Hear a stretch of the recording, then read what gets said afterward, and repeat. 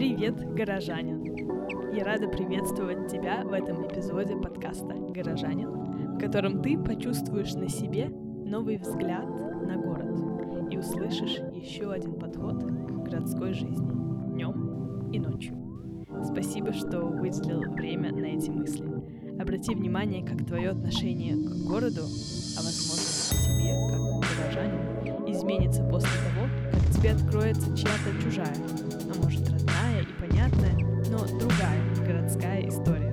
Ну и, конечно, подписывайся на аккаунты моего проекта в Инстаграме, Фейсбуке, ВКонтакте или даже стань патроном на Патреоне. Мы готовы. Приятного прослушивания. Спасибо, что таки согласилась записать подкаст. Давно я об этом думала, я не помню, как давно я начала тебя спрашивать об этом. Но вот сейчас ты вернулась в Стокгольм из Москвы, Калуги. Да, и мы увиделись. Вначале расскажи немного о себе, а потом я уже начну тебе задавать вопросы о городе и свете. Меня зовут Аня, я из Калуги.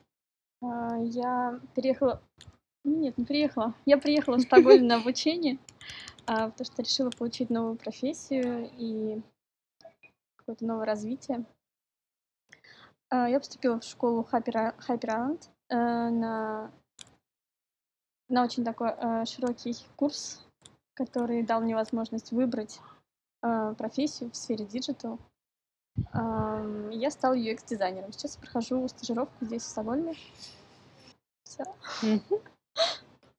Ты так, все, что ты описала, оно про настоящий момент, в принципе. Да. Это классно. Решила не уходить в свое прошлое. Я родилась там-то, да. Ты занималась этим? Ну, да, не знаю, что рассказать, но мое первое образование педагогическое. Да, преподаватель иностранных языков. Это как раз дало мне возможность, возможно, проще как-то поступить сюда, зная английский язык. То есть здесь обучение все на английском, и у меня был открытый доступ, скажем так, к этому. Не пришлось еще сильно как-то усложнять свою жизнь. И мы с тобой познакомились на фестивале Гава, да? Да. Мы там обе волонтерами были. Да, я приехала тогда как раз только в Стокгольм, это, наверное, первый месяц был. Я тоже. И у меня такое было, типа, ощущение, сейчас просто хочется везде быть. Я ходила на все мероприятия, мне хотелось просто быть в городе просто и чувствовать себя частью этого, наверное. И я увидела в какой-то рассылке моей школьной email-рассылке какое-то объявление о том, что волонтеры требуются. Я такая, да, конечно, все. После этого я, кстати, не участвовала ни в одном фестивале. То есть потом как-то у меня другие свои дела появились, больше приоритета на учебу.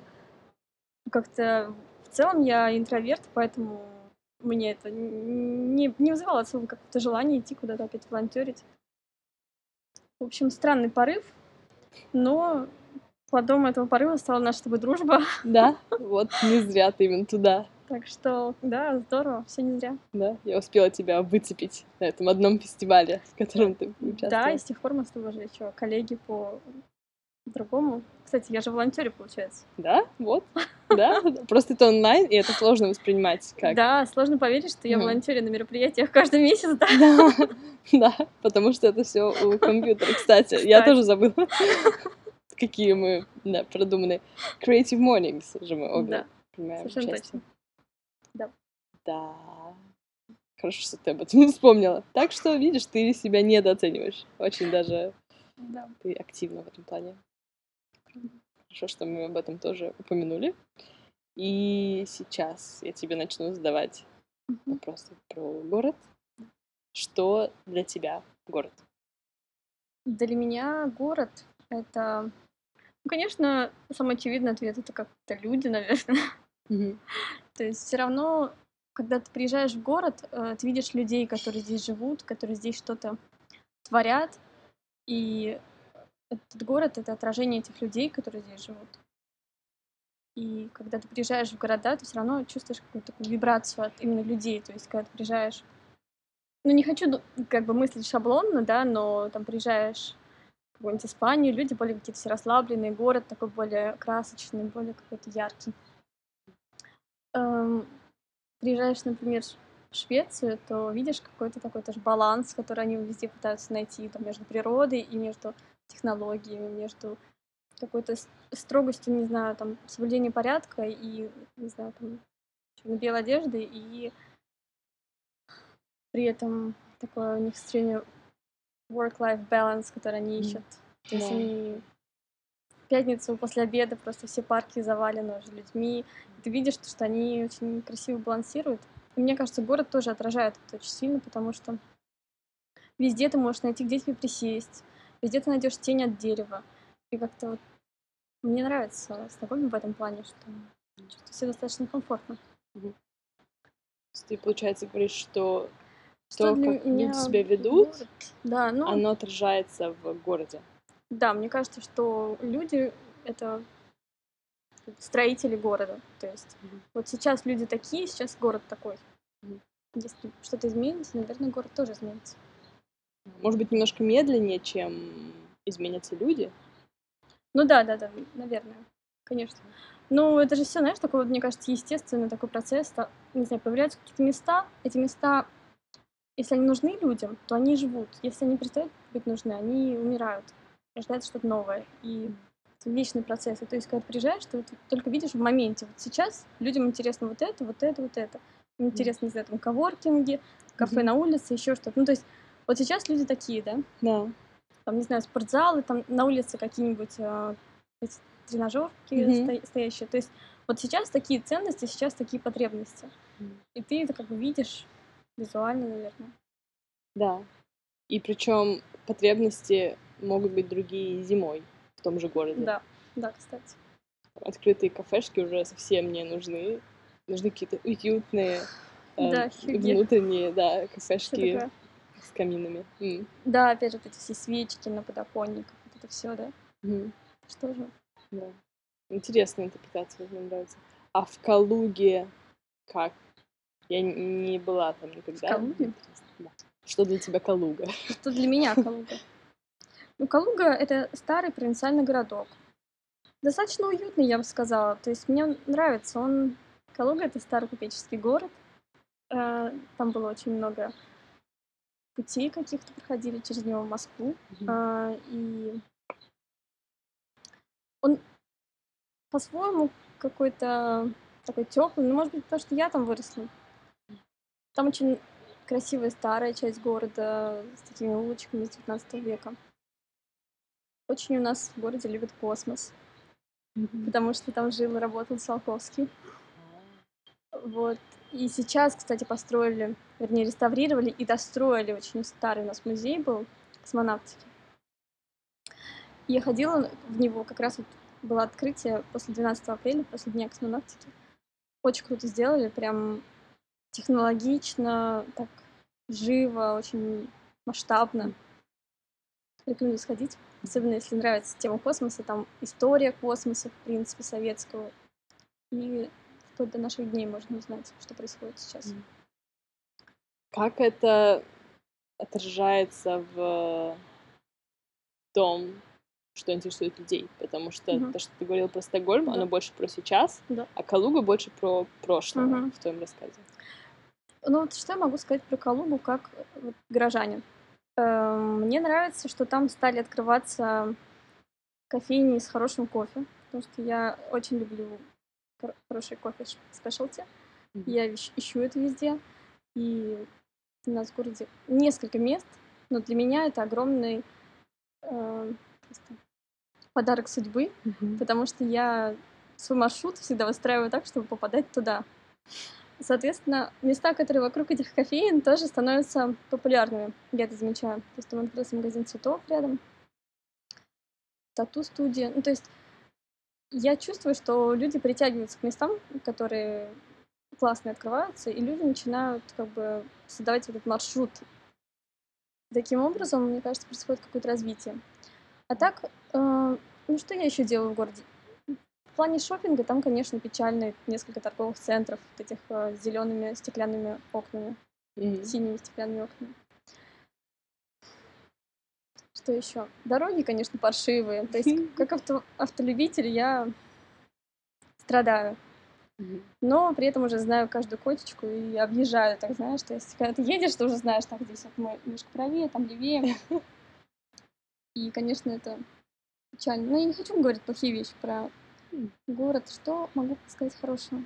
Ты сказала про кафе, Да. и интересно, что и те же кочки и кафе, Ага. это все равно про твою адаптацию и то, как ты меняешь свой маршрут, учитывая особенности города, которые ты уже знаешь.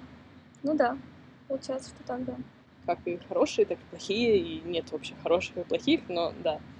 Ну, наверное, да, такое знание города как бы дает мне определенное понимание, как двигаться, куда идти, что делать. А так, у нас сейчас появляются тоже классные места, там день йоги сейчас проходит, я видела. Какие-то мероприятия хорошие. Вечеринки. Я ни разу просто не ходила туда, но мне нравятся афиши, мне нравится описание того, что они делают. Так что я думаю, что город развивается, и молодежь. Молодежь! Ой, Я кто? молодежь! И ты тоже молодежь. Ладно, им есть куда ходить, слава богу. Нам. Нам есть куда ходить, как молодежи. Да, вот. Не, на самом деле я была в большом шоке, что там есть кинотеатр в этом культурном центре.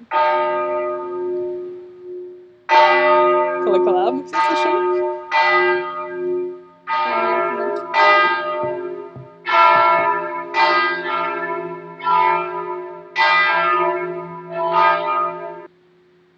Я забыла, о чем мы говорили. Я помню.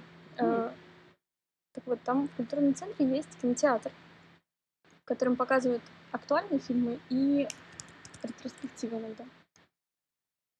И было огромным удовольствием случайно узнать, что идет фильм Вонга Кар-вая «Чангинский экспресс». И мы с сестрой сходили туда за 200 рублей, по-моему, на человека. Я не знаю, почему там дешевле билеты, но это огромная возможность, да, посмотреть классные фильмы за такую доступную цену. И я считаю, что это просто то, чего мне не хватает с тобой. Дороже гораздо стоит билет, естественно. Ну, в общем, в плане доступности культуры вполне.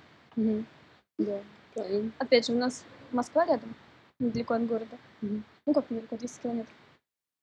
Вот, но это 2 часа на поезде. И очень много людей просто гоняют туда на выходные развлечься или в будние дни работать съездить многие. На 5 дней ездят работать, потом приезжают домой. Поэтому у нас город такой, не то чтобы богатый, но обеспеченный, скажем так. То есть у нас средний уровень дохода выше гораздо, чем в других провинциальных городах, которые дальше от Москвы. И это связано как раз, наверное, с тем, что мы так близко находимся. Много всяких инвесторов, которые приезжают в Калугу и не хотят, возможно, переплачивать налоги за московский регион. В Калуге это дешевле. То есть у нас прямо приезжаешь к границе области нашей, и там, не знаю, завод Samsung, еще что-то. У нас очень много также автомобильных заводов. Сейчас они, правда, начинают закрываться, потому что кризис. Ну, например, Volvo, Mercedes, Peugeot. Интересно, теперь я немножко побольше знаю о Калуге. Да. Хорошо, что ты об этом сказала. Следующий вопрос к тебе. Что ты для города? Ну, если рассматривать меня как человека, который является тоже творителем этого города, то я стараюсь быть хорошим горожанином, то есть соблюдать правила этикета, всегда быть вежливым с людьми вокруг, аккуратно одеваться. Мне кажется, это тоже очень важно. Когда люди красиво одеваются, создается такое приятное восприятие толпы, скажем так. Да. И тоже образ города формируется за счет того, что люди красивые. Бывает же, что приезжаешь в город и смотришь, такие люди все нарядные или даже в этом по-деловому как-то все одеты. То есть все равно это тоже восприятие города. Поэтому я верю, что в этом плане тоже как-то воздействуем. Я даже могу сказать, что ты точно в плане визуального образа города, дополняешь его с приятной стороны. Это Спасибо. я тебе всегда готова Спасибо, сказать. спасибо. Мгм. А так, не знаю, стараюсь сдавать на переработку мусор. Мгм. Это все, что я для города. Я думаю, там еще много чего, но интересно, что первое всплыло у тебя. Наверное, это самое главное, раз это первое, что было. Мгм. Мгм.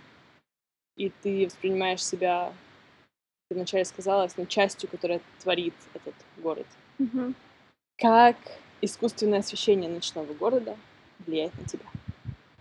Для меня очень важно искусственное освещение, как-то странно. Я чувствую себя безопасно, когда возвращаюсь домой вечером.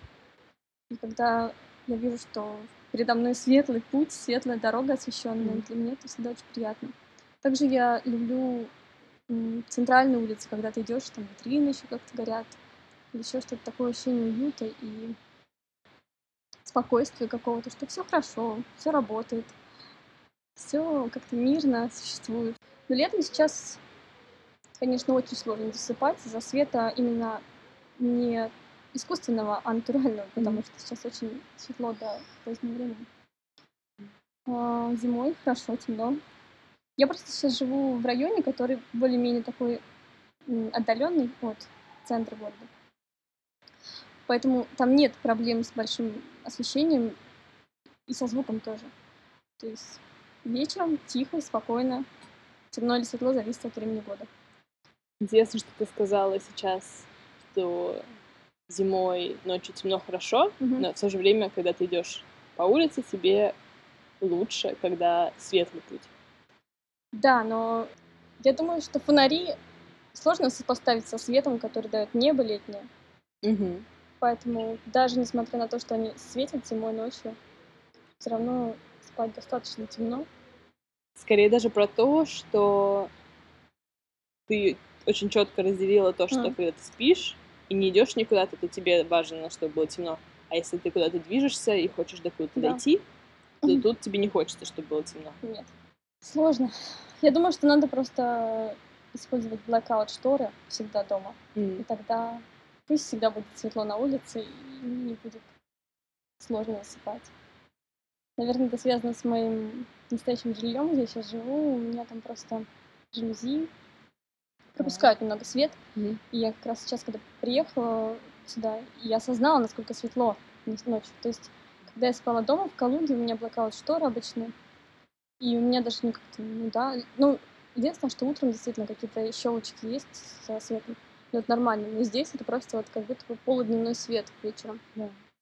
Летом. Да, летом, именно летом. Мгм. Вот. Ну, наверное, да, шторы решат этот вопрос, Мгм. и тогда не будет противоречия между темнотой для сна и светом для безопасности. Ну да, или как ты предполагаешь, возможно, что это разделение по тому, как используется пространство. То есть на улице люди, Мгм. если люди не живут прям вплотную к дороге, Мгм. то им скорее будет хотеться, чтобы как-то по определенному была освещена дорога, а Мгм. потом уже их дом у дома по-другому. И это тоже нормально, и Мгм. для этого это все и придумывается. Не везде одинаковый уровень, и чтобы его проконтролировать, нужны только шторы. Мгм.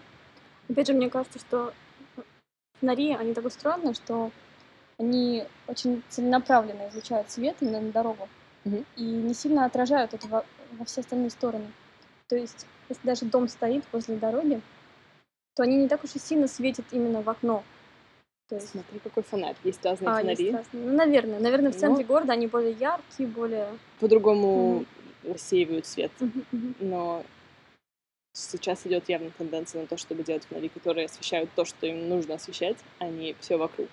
И сейчас приду дальше. Предложу тебе описать свой идеальный день в твоем идеальном городе. Я бы хотела позавтракать в каком-то прекрасном месте, на какой-нибудь летней террасе городского кафе, чтобы там были яйца бенедикт с лососем, и чтобы там был прекрасный вид на город.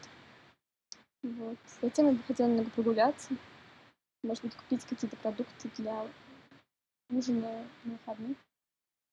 М, В идеале было бы сходить на какой-нибудь фермерский рынок, купить свежие овощи, цветы, хлеб, сыр, это все.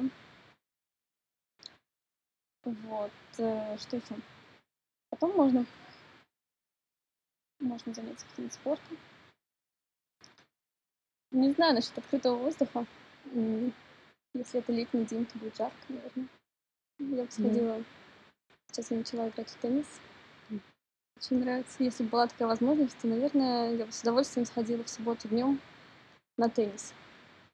А вечером я бы с удовольствием осталась дома, пригласила бы друзей, приготовила бы ужин. Здорово было бы, если бы у меня была какая-нибудь терраска возле дома, где можно было бы все устроить какой-нибудь небольшой гриль. Да, у меня, наверное, знаешь, это описание, это какой-то микс, наверное, между Стокгольмом и Калугой. То есть, да, что-то там, что-то тут.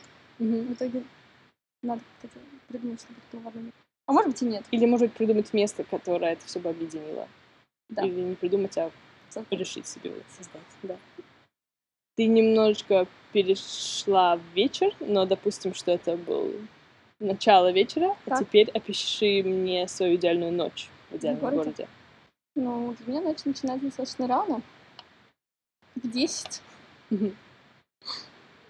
Я уже сплю обычно в это время, у меня уже ночь закончилась. Закончилась? Поэтому... Ну, ладно, хорошо. Нет, ты решай. Ну, смотри, я думаю так, если это какой-то был вечер такой с друзьями, то, наверное, было бы здорово еще выпить по финальному коктейлю в каком-нибудь уютном баре или послушать какой-нибудь концерт живой музыки, тоже где-нибудь на открытом воздухе. А потом хотелось бы отправиться домой по светлым улицам, закрыть свои blackout шторы и спать в тишине. И чтобы никаких вечеринок в моем доме не было. Я имею в виду в здании, если это многоэтажная квартира. Я просто так говорю, потому что я сейчас живу в доме, где много студентов. Часто бывают вечеринки. Это не очень приятно. И даже блокаут шторы не помогают. Еще нужно беруши в этот момент. Да. Если ты весь себя упаковываешь, да, всю голову, тогда можно спать. Но интересно, что ты об этом упомянула, я даже не думала. По поводу звука?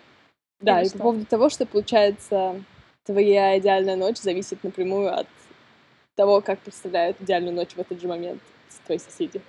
Да, кстати. Но вот видишь, у меня не состыковка. То есть если я живу в частном доме с террасой, то какие тогда соседи? Нет там никаких соседей, я вернулась домой. Ага, все точно. Там тихо и хорошо, потому что это частный дом. Правильно? Да, конечно.